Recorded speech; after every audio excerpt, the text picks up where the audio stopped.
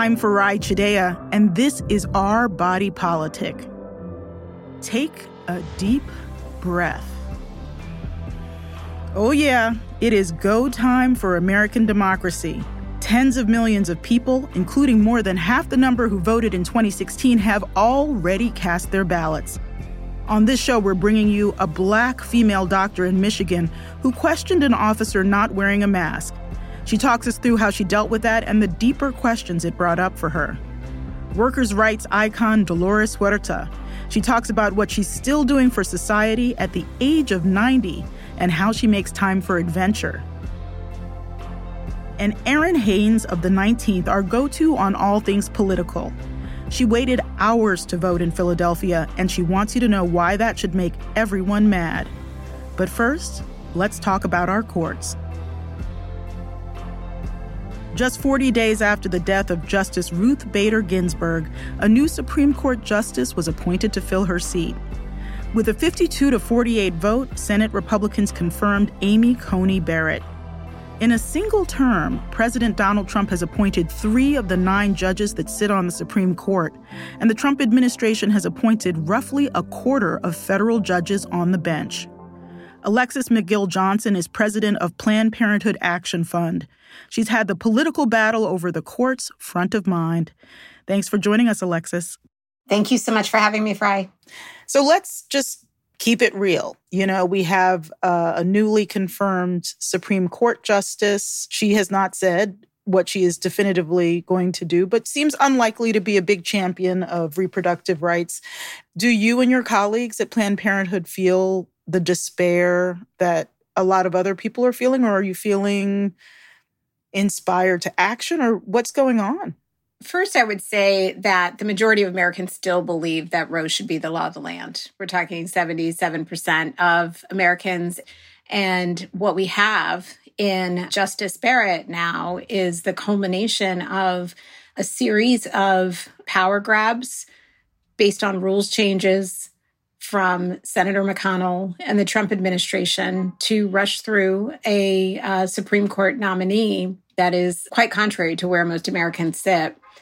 And so where we sit is certainly very concerned. There are about 17 cases that are in the pipeline. They're literally one step away from the Supreme Court that could create further burdens or limit access to abortion, if not outright overturn Roe. And so we are obviously incredibly concerned, but even more concerned that we're in a situation in our democracy where the rules of the game have shifted away from the majority of the people, and that's actually just dangerous in a democracy. So you're the president and CEO of Planned Parenthood Federation of America and the Planned Parenthood Action Fund. And in the Action Fund hat, one of the things that organization or that part of your larger organization has been doing is advocating for appointment of federal judges. And so get a little deeper into this whole question of how you interact with the whole process of who becomes a federal judge and, of course, then how that affects policy. Yeah, well, I mean, over the last 4 years, what we've seen is an expedition of the number of judges that between Senator McConnell and President Trump, they've confirmed over 215 incredibly conservative judges to lifetime appointments on the federal bench. And, you know, these judges that will sit at the circuit court, at the appeals court, at least 10 of them have been considered completely unqualified by the American Bar Association. One judge at least has been very vocal in similar language to Justice Barrett around IVF, feeling that that is an unnatural process. And I think that, you know, where we engage is we continue to support both the research to help our Senate colleagues understand what is at stake as they are doing their confirmation process. The reality is they've been very successful in shifting the rules change so that, you know, we used to be able to filibuster bad judges, and now Senator McConnell changed the rules so a very simple majority, which is what they held over the last few years, that has allowed them to rush through the number of appointments that they've made. And that's, you know, again, it's harmful to democracy. It's harmful into how we should be governing. And that's really, bottom line, what's at stake here. What would you see as differences between, say, a Trump second term and a Biden first term, since so much has already happened in the appointment of federal judges and with the Supreme Court? Well, look, in Vice President Biden and Senator Harris, we know we have champions of sexual and reproductive freedom. We know that they will be committed to everything from repealing Hyde to identifying ways legislatively to support legislation that can help us codify Roe federally. And I think those are the opportunities that we have.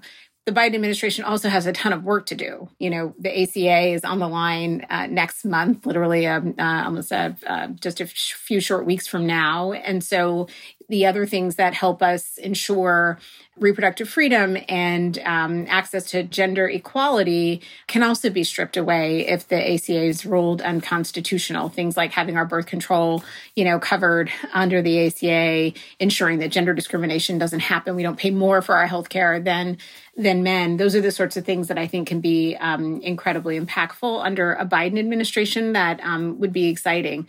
I think under a Trump administration, we're already living the fear, right? We're living the fear of both a Supreme Court that now, where he's appointed 3 of 9 judges, cementing that conservative majority. We are already seeing, we've been forced out of Title X, the nation's oldest and largest family planning program, limiting access to, family planning in rural areas and low-income communities. And our response to it is, to continue to fight, to continue to engage our 16 million supporters and demonstrate what's at stake. And if we have to, do that state by state, because that's where the fights will turn now in the state legislatures.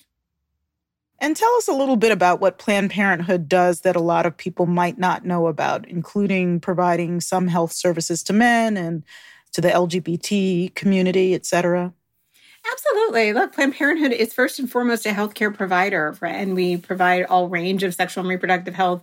We do a lot of sexual education outreach, and part of that education is also to our legislators to ensure that we have robust policies that ensure that we're building more access to healthcare than less. We have to remember that we're in a moment today where, we've just seen every day is the next highest day of new COVID transmissions. Over 225,000 Americans have died in this last, 7 months of the pandemic. And the idea that in 30 days, the Senate could come together and rush through this nomination and not rush through COVID relief bill, not rush through a COVID testing bill, not focus on the comprehensive policies around healthcare that are potentially bankrupting families. Like, these are the kinds of things that, as a public healthcare voice, and if we are not out there yelling and screaming about what's happening in healthcare broadly, then we're not doing our service. Well, Alexis McGill-Johnson, it's been great talking to you. Thank you so much. Thanks, Ray. Alexis McGill-Johnson is president of the Planned Parenthood Action Fund. Women of Color for Progress trains women who want to run for public office at all levels of government. Co-founders Karen Coronel and Amanda Farias joined to tell us more. Hi, Karen. Hi. Hi, Amanda. Hi. So, Amanda, let me start with you. You are an elected office holder, and we're going to get to that victory in a moment. But you also ran for city council in your home district in the Bronx, and you didn't win, but you were motivated. And tell us what motivated you and why you stepped up.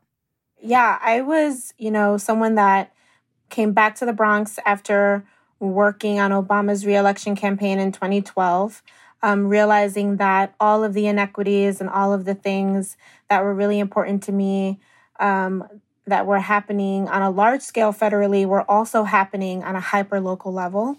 I just saw the gaps that were happening in our communities of misinformation or people really lacking social safety net and services and resources. And that is what pushed me to step up.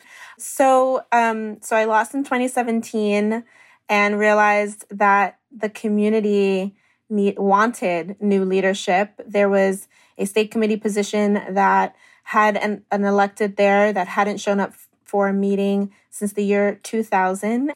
And so I took that as an opportunity to continue pushing back against the establishment. And I won just by 86 votes. So what I get to do, fortunately, is be that middle person between the assembly member and the local community members, and really fighting for party reform, help democracy, small d democracy, work for people is my job.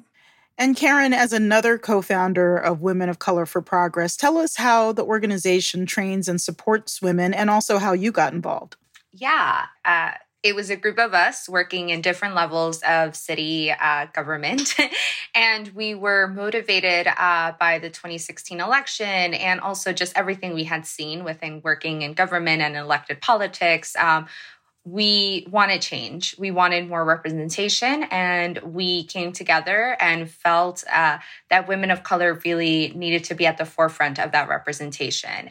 And Amanda, I'm just going to wrap up with you. So since you have run for office and you know what it's like and what the emotional journey is and how much time it takes, what would you say to someone who was your age and who was like, yeah, I'd like to help my community, but I'm not sure about this whole running for office thing? Yeah, I would say that it's okay to feel that way and that there are many levels to get involved. Find something that you really are passionate about, whether it's climate emergency, whether it's equal pay, whether it's, economic development and growth in communities, or, reproductive rights. Find the thing that you care about and take that first step in trying to organize around that issue.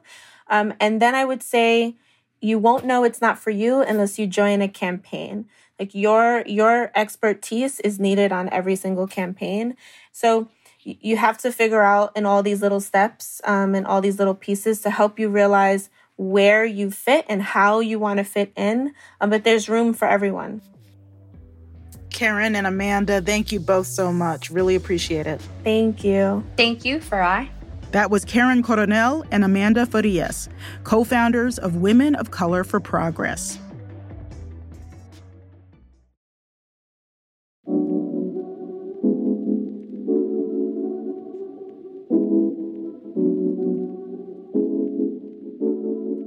With the election upon us, we're going to keep talking about voting.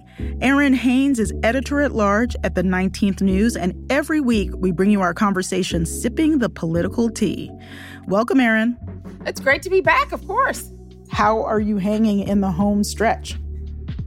Oh my gosh, Farai, how is anyone? This is it. I mean, this is go time. This is crunch time. And it's just completely unpredictable and we have no idea what's going to happen. And there's a siren outside of my window. And maybe that is some sort of metaphor for where we are. I think that's actually an excellent metaphor. And, it speaks a lot to the piece that you wrote about your own voting experiences. Now, both of us voted early in person, but that was always my voting plan. It was not yours. So why did you end up doing it and how did it go? So my plan was that I requested a mail-in ballot and I was going to drop it off at a drop-off location. But, got down to the wire here in Pennsylvania and my ballot had not arrived. And so I was one of the countless people in Philadelphia County, which is, the biggest county by state here, who had to go and stand in line to cast their ballot, which I was fully prepared to do. I'm somebody who, votes in every election, have been registered since 3 days after my 18th birthday. So I take voting very seriously. Went to a polling location not too far from my apartment in my neighborhood, and expected maybe to be there for a while. I mean, we are in a pandemic and I know that there are precautions that have to be taken and I certainly understand that.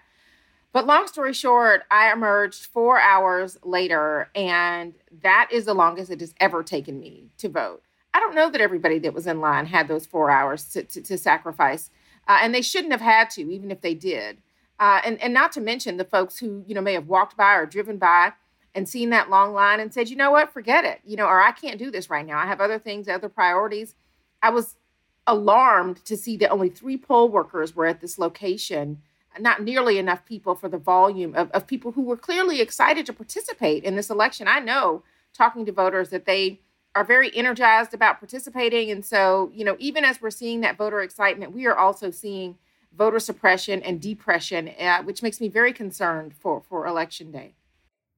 And when we talk about voter depression, we're not talking about voters that are just sad. We are talking, tell us more about what that term means. I mean, voter depression, I mean, there's a psychological impact to voter suppression. And that is, the thought that, my vote doesn't matter, or my vote's not going to count, or it's not worth it. Or they see, long lines like that, and they think, oh, well, I don't want to do that. That's going to turn them away, which is why I think, frankly, for IUC, a lot of the activity to kind of serve as a counterweight to that, right? Like the music that's playing. There was a DJ at the precinct where I was. There were people passing out snacks, trying to keep people's spirits up and, frankly, try to distract them from the debacle that was happening. While it's worth it, it is completely unnecessary in a democracy in the 100th year of suffrage and 55 years after the Voting Rights Act, that people are still waiting hours and hours to vote is really just unconscionable in this country. And there's clear evidence, documentation that you're more likely to be in a long, multi-hour line if you're a person of color. Exactly. And, what really hopefully could be the catalyst for change around the issue of voter access is the fact that there were, frankly, white people who were being disenfranchised in this way this year, maybe even for the first time. Having this experience as a journalist has really empowered me to bear witness for people who are experiencing this far too often. Many people across this country are experiencing this in this moment. Should hopefully make them speak out more about why this is wrong and why we should all be rejecting the politics of voter suppression going forward. Well, Erin, it's always great to talk to you. Thank you so much. Thanks so much for having me. Coming up, I do think that having Senator Kamala Harris be a graduate of an HBCU of Howard University in Washington, D.C., I think that is making a really large impression on students at HBCU campuses. This show is for you and about you, so we need to hear from you. Our platform Speak lets you leave anonymous feedback about what's on your mind. You can find a link to write us at farai.com/OBP or call and leave a voicemail at 929-353-7006. That's 929-353-7006. The question right now is, what's the most important issue to you as a voter and why? Whether you've already voted or not, we want to know what motivates you. Thanks.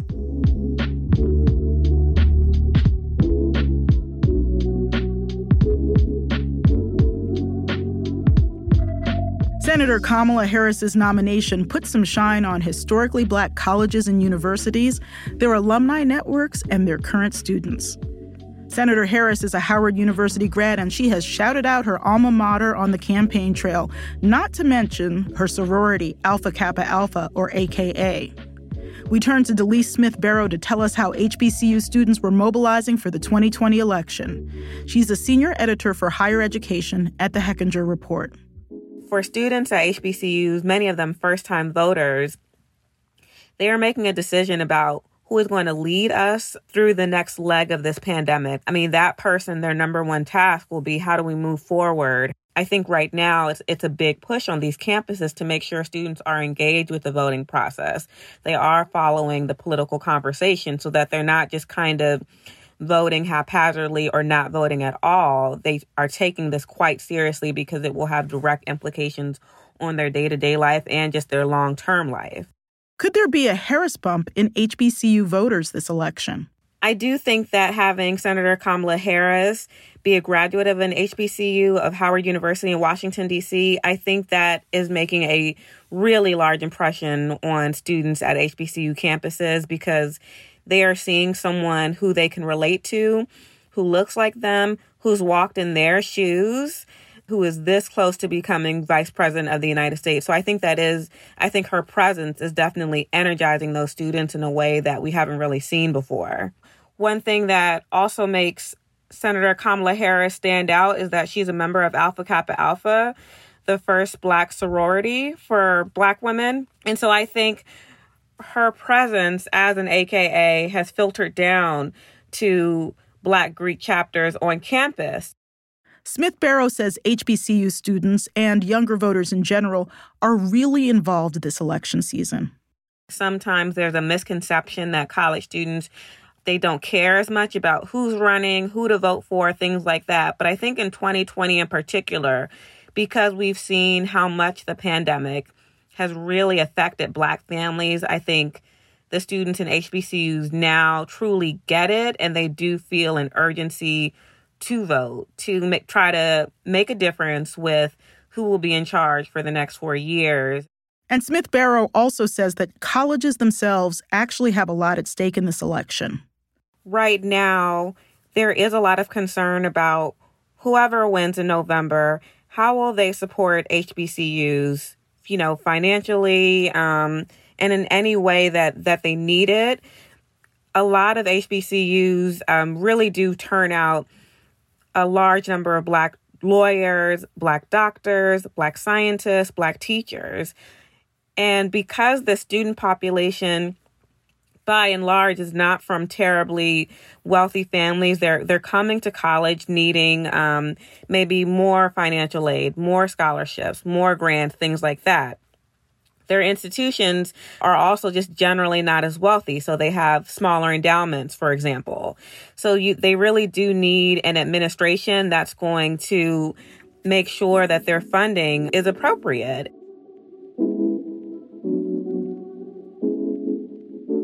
That was Delise Smith Barrow, higher education editor at the Hechinger Report.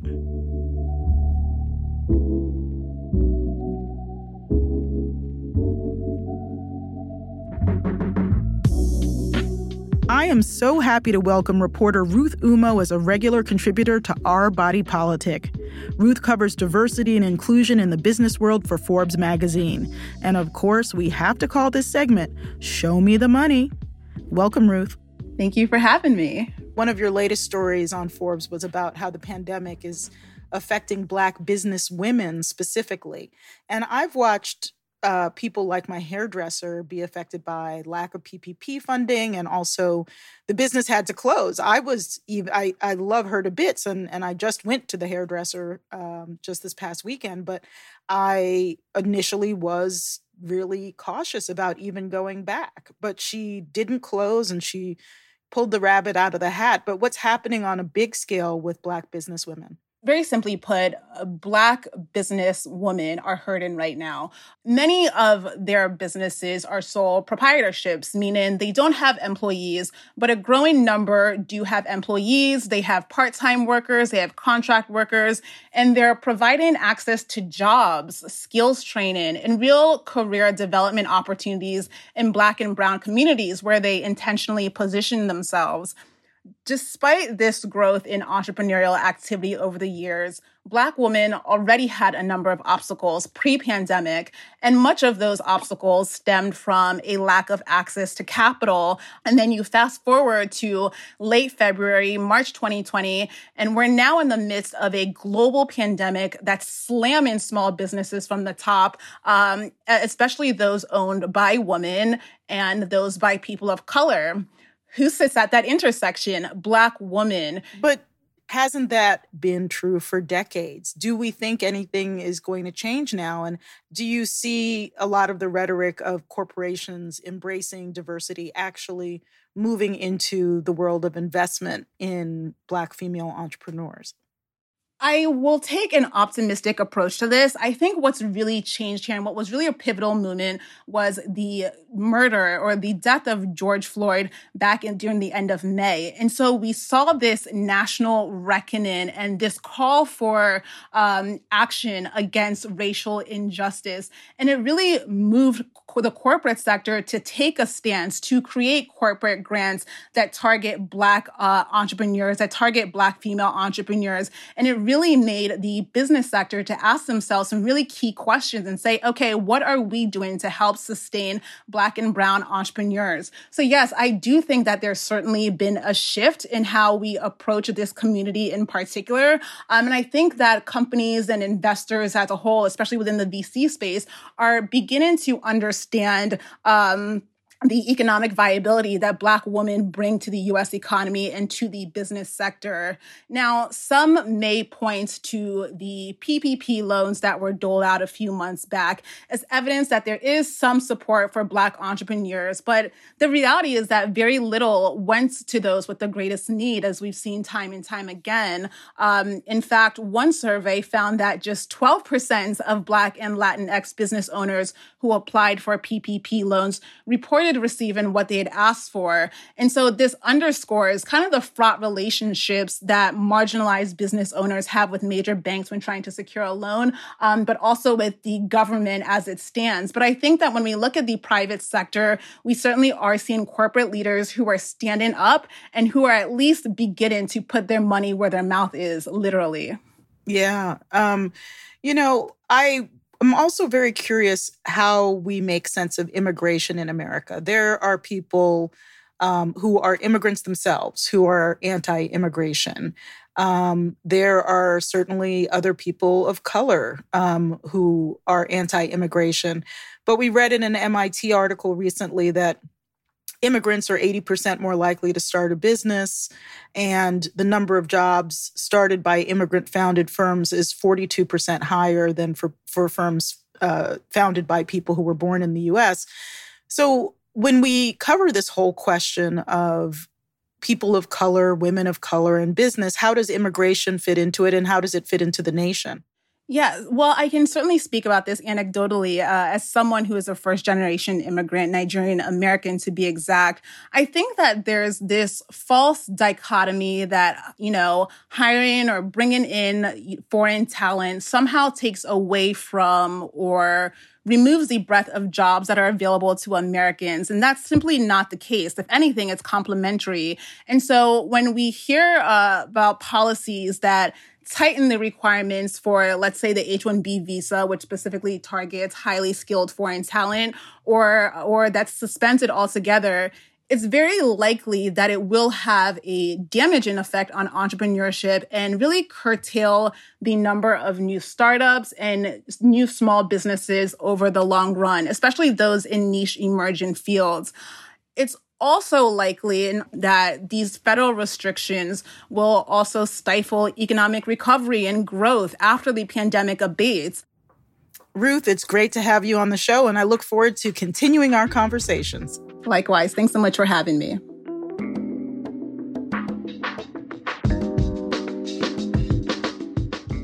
That was Ruth Umoh, business and economics reporter for Forbes and Our Body Politic contributor.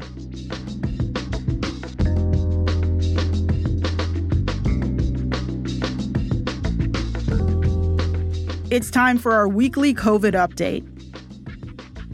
Coronavirus infections continue to skyrocket in many states. The Centers for Disease Control and Prevention says more than 81,000 diagnosed cases were reported on Thursday.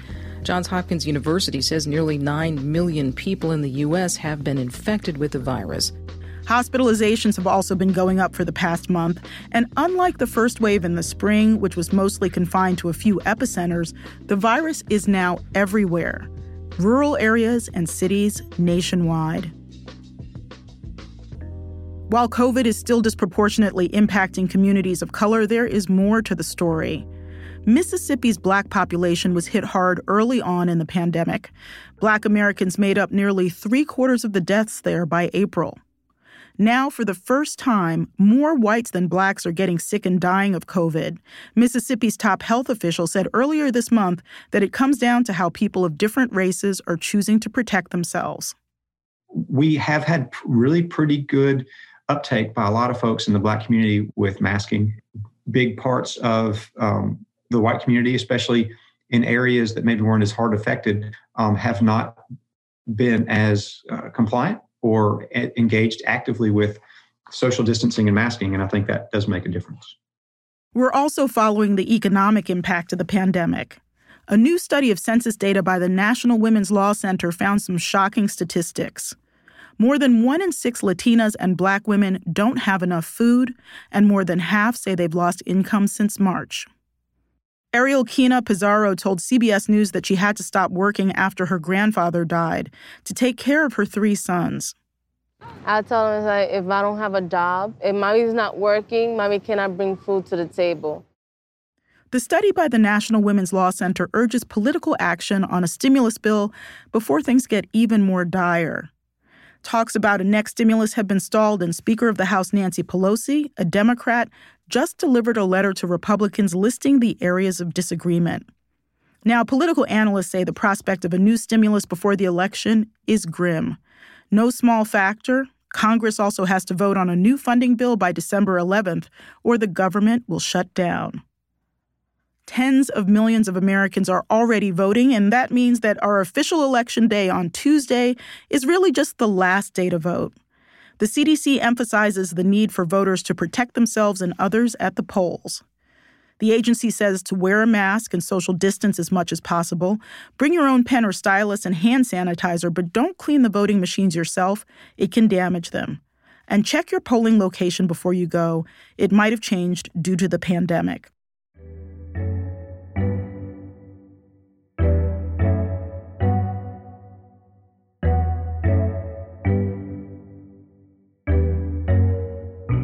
Coming up next,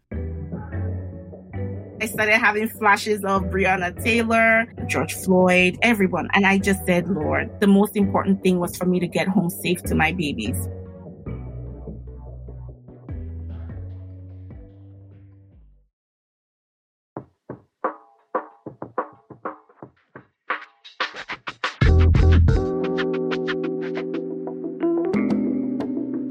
So many women of color are taking exceptional measures to serve their communities and the nation, including our next guest.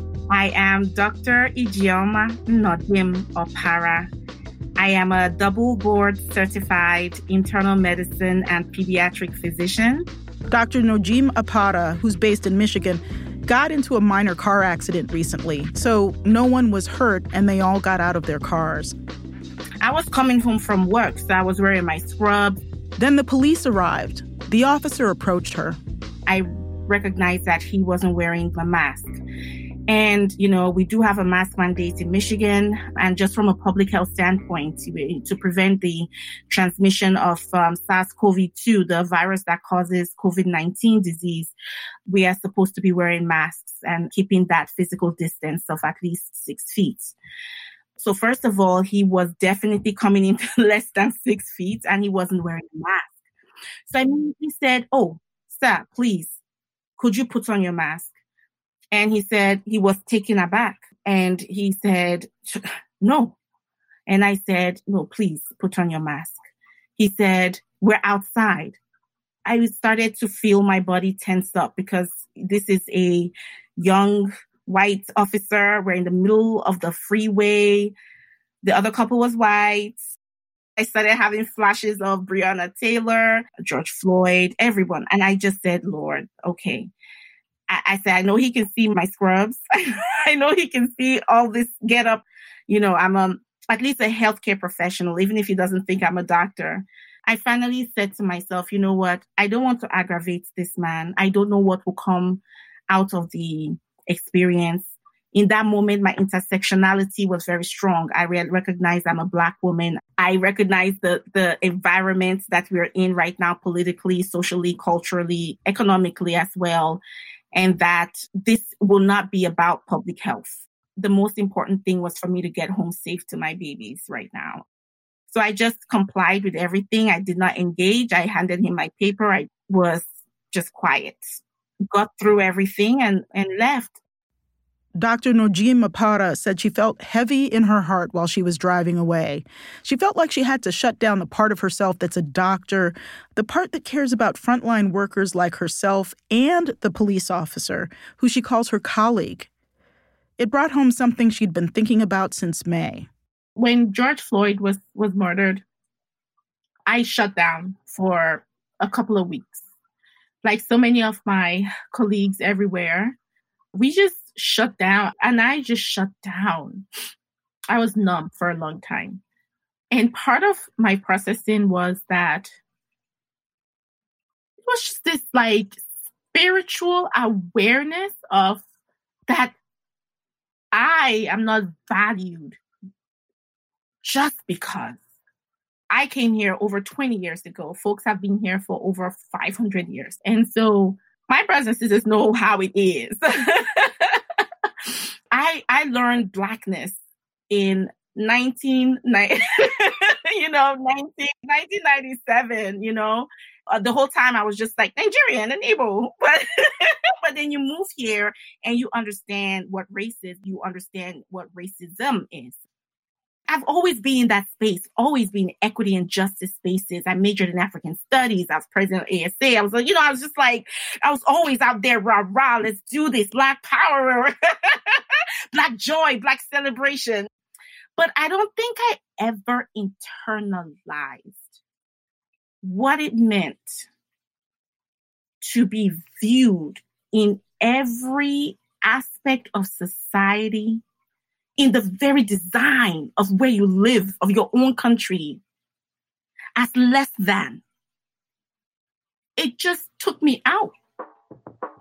That was Dr. Ijeoma Nojim-Okpara.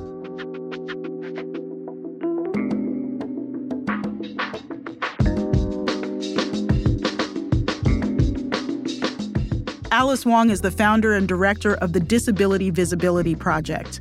They're a multimedia organization that does everything from tweeting to books to videos to let people with disabilities speak for themselves about politics and culture and more. And in 2015, Wong and two friends launched Crip the Vote. They noticed that candidates on the campaign trail weren't talking very much about disability. So they live tweeted one of the Democratic debates, and it went viral.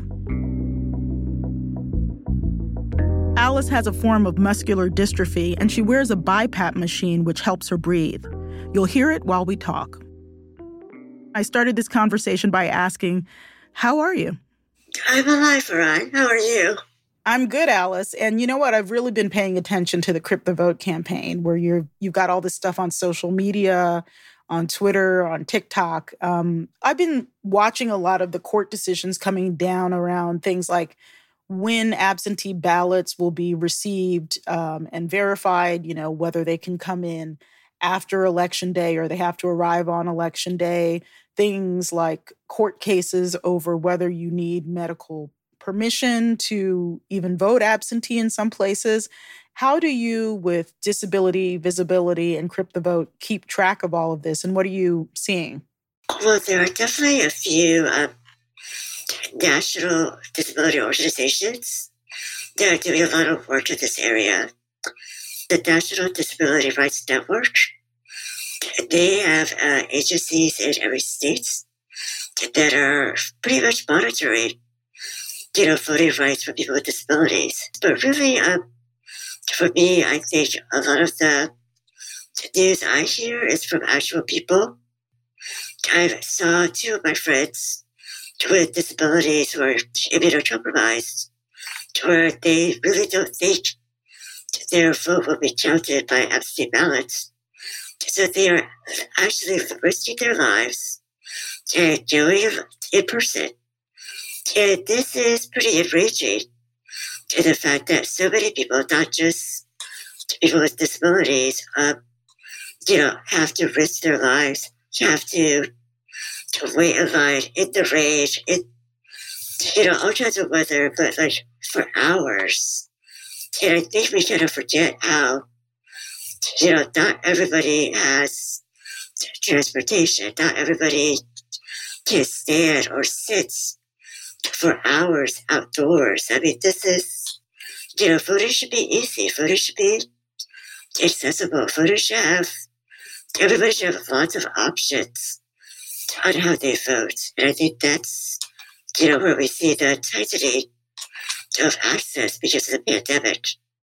There's so many issues that, it reminds me of how important the courts are right now, that rights will be determined by the Supreme Court. And also there's rulings on the state level. In one case, a recent ruling that people with disabilities don't have a right to adopt. And so I'm just wondering, what you think about the issues that are going to come up in the courts. What's on your radar? Well, I think one of the biggest things, clearly, is about the Affordable Care Act. The ACA, if it is struck down, it's going to be billions of disabled people, billions of chronically ill people will be without health care. And this, not to be hyperbolic, this will result in death and suffering.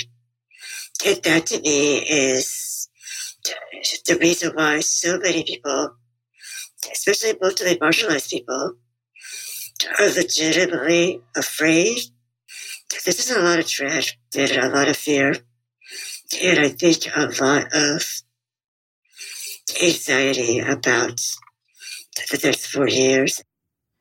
Some people have pointed out that if the Affordable Care Act goes away, that people with COVID will be considered to have had a pre-existing condition. And there are these people now being called long haulers who have chronic illness. Some of them are even kids. And do you think that in some way the pandemic and the people who are affected by it will make people think differently about the issues on the table that are going to come up in front of the court? Well, I do think that clearly the disability community is going to expand with this whole new group of people. One of the things that really bothers me is this huge rush to restart the economy at all costs, and who cares about essential workers? Who cares about the most unprotected people with the least access to protective equipment? I think I don't want to get back to normal. Even for myself, I don't feel safe. I think a lot of people before the pandemic didn't feel safe to begin with. And this pandemic's just exacerbated the inequality that exists. Well, Alice, thanks so much for joining us, and I hope that you can come on again. Oh, thank you for having me, Fran. That was Alice Wong, founder of Crip the Vote and Disability Visibility. Here's this week's dose of good news about voting, entertainment, and more. For the Batwoman fans out there, be prepared to see Javicia Leslie in the upcoming season of the CW show Batwoman. As the first Black woman to play the character, Leslie will be showing off a Batwoman who has natural curly hair with red highlights and a form-fitting suit with red accents. We've been seeing record-breaking lines for early voting, and Joy to the Polls brings beats, dancing, and art to people waiting to cast their vote in Philadelphia. Juice maker Ocean Spray gifted a cranberry red pickup to Nathan Apodaca, the man whose video of longboarding while drinking the company's juice earned millions of views. When regular people go viral with product, they don't always get much for it, and we'll see if we can expect more companies to follow suit. Let's go. See, say, where.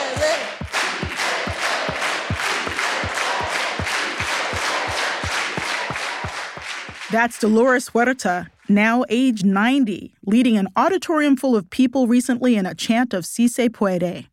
Huerta began her career as an organizer in 1965, advocating for farm workers exploited by California's agricultural industry. And I live here in Bakersfield, California, which is the most conservative county in California. I always like to say that Kern County, this is pretty much like Selma, Alabama. Si se puede. Technically, it means yes, it is possible. And in English, it usually gets translated as yes, we can. Huerta made it famous as she worked alongside Cesar Chavez, her co-founder of the United Farm Workers Union. Huerta fought for women's rights beside Gloria Steinem and was awarded the Medal of Freedom by President Obama in 2000. She's also the mother of 11 children. We spoke recently about everything from abortion rights and religion, her advice to young Americans about protesting, and the freedom which lies in the desert. In the movie The Glorias, which is the fictionalized version of Gloria Steinem's life, you're a character. And in the movie, you go to a rally that Phyllis Schlafly is having that's mainly conservative women, and then you go back to Gloria Steinem and say, even though as a Catholic woman you don't support abortion, you felt like your home was with the feminist women. I wonder if that was an accurate depiction in the movie. As someone who's had 11 children and as someone who appears to have a very strong connection to your faith, how do you process something like abortion rights now? I should say thanks to Gloria Steinem But I have to also add Eleanor Smeal, who is the president of the Feminist Majority Foundation, that helped me make that transition. The transition to understand that abortion is not a sin, that we have to look at science. And it took me a while to do that because as a Catholic, you know what the teachings are, that, that abortion is a mortal sin. And this is really dangerous, I think, for women to be caught in that mind set, in that, I'm going to call it also a mind trap, because what it does, it really deters us. And once women understand that their body is theirs, that nobody has a right to decide what is going to happen with their body but themselves, I think this is the important thing. And yes, women should not vote their religion. And I love to quote the president of Mexico, Benito Juarez, who said this. He said, respecting other people's rights is peace. So if I choose to have 11 children, if my daughter Juanita chooses to have dogs instead of kids, okay, that is her choice, and I should not interfere with her choice. And we should not interfere with other people's lives. And the same thing goes with our LGBT community. If somebody falls in love with somebody of the same sex, it's none of your business. It doesn't affect your life or your family. So we have to respect other people's rights to make the choices that they need to make for their lives and for their families. I'm someone who has never been physically assaulted by law enforcement, but I understand that at age 58, while you were protesting, an officer with a baton broke 4 of your ribs and shattered your spleen. How did that experience affect how you think about risk today? And how would you talk to someone like my goddaughter, who's a teenager and who goes to protest? And how do you think about physical risk? Well, I had been arrested many times before I was beaten by the police. So I didn't really have a fear of police like I do now. Now, when I see a police person, right away my body reacts. I start getting anxiety. And I guess it's like what they call the post-traumatic syndrome that people suffer. But it did not affect my willingness to go out there and protest or to be active. I very much firmly believe in the philosophy of nonviolence. And we know that when you get out there that you are taking some risk, but that should not prevent us from being out there. And so I just want to celebrate all of the people that have been on the protest. I myself have not been on the protest, not because I'm afraid, because I have been on, I guess, hundreds of protests since I was beaten back in 1988, but just simply because of the pandemic and because of my age. And you can imagine, to me, it's like a punishment not to be out there to be protesting. A friend of mine said that she saw you at Burning Man one year. I've been many times, and I don't know if it was you, but did you go? Oh, yes, I've been to Burning Man 4 times. What? And had it not been for the pandemic, I would have been at Burning Man this year. Oh, my gosh. So what motivated you to come back? Well, I think Burning Man is like the world that we would like to see, where everybody is on an equal plane, where you don't have money exchanged except for, coffee and lemonade and ice. Otherwise it's a free society.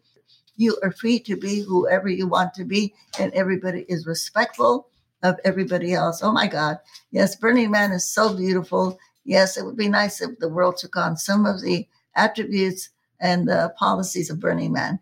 Well, on that note, I hope to see you on the playa next year. Dolores Huerta, thank you for everything you've done for the world and just for being you. And I just want to tell everybody, please don't forget to vote. We are at a critical point in our country. And on November the 3rd, we have a chance to change it. That was Dolores Huerta, joining us from her home in Central California.